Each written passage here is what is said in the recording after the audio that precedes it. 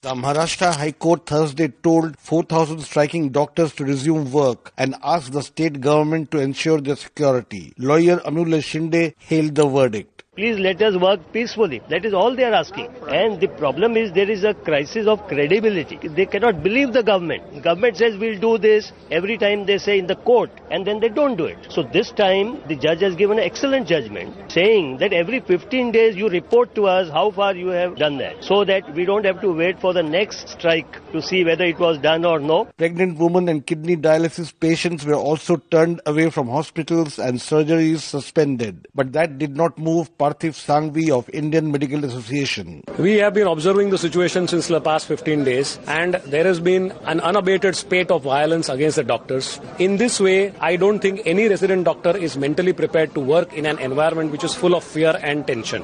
In order to support these resident doctors, we at Indian Medical Association, a representation of 40,000 member doctors across the state of Maharashtra, have today decided to go on an indefinite strike for these resident doctors till their demands are not met, and that is provision of adequate security. In Delhi, 20,000 doctors walked away from medical wards on Thursday, and those who manned emergency services came in battle gear, explained physician Mohit Gupta. They are giving an indication to the whole public that doctors are not secure, they are not provided with the security. So if judiciary says this type of things, then we have to find out some solution, and the solution we are trying is that we will provide helmets to all our residents so that at least they can save their heads. It may not be a good day to fall ill in Maharashtra, and worse still in Delhi, where this weekend could see a medical crisis unfolding. For Newsbreak, this is Rana Senn reporting from New Delhi.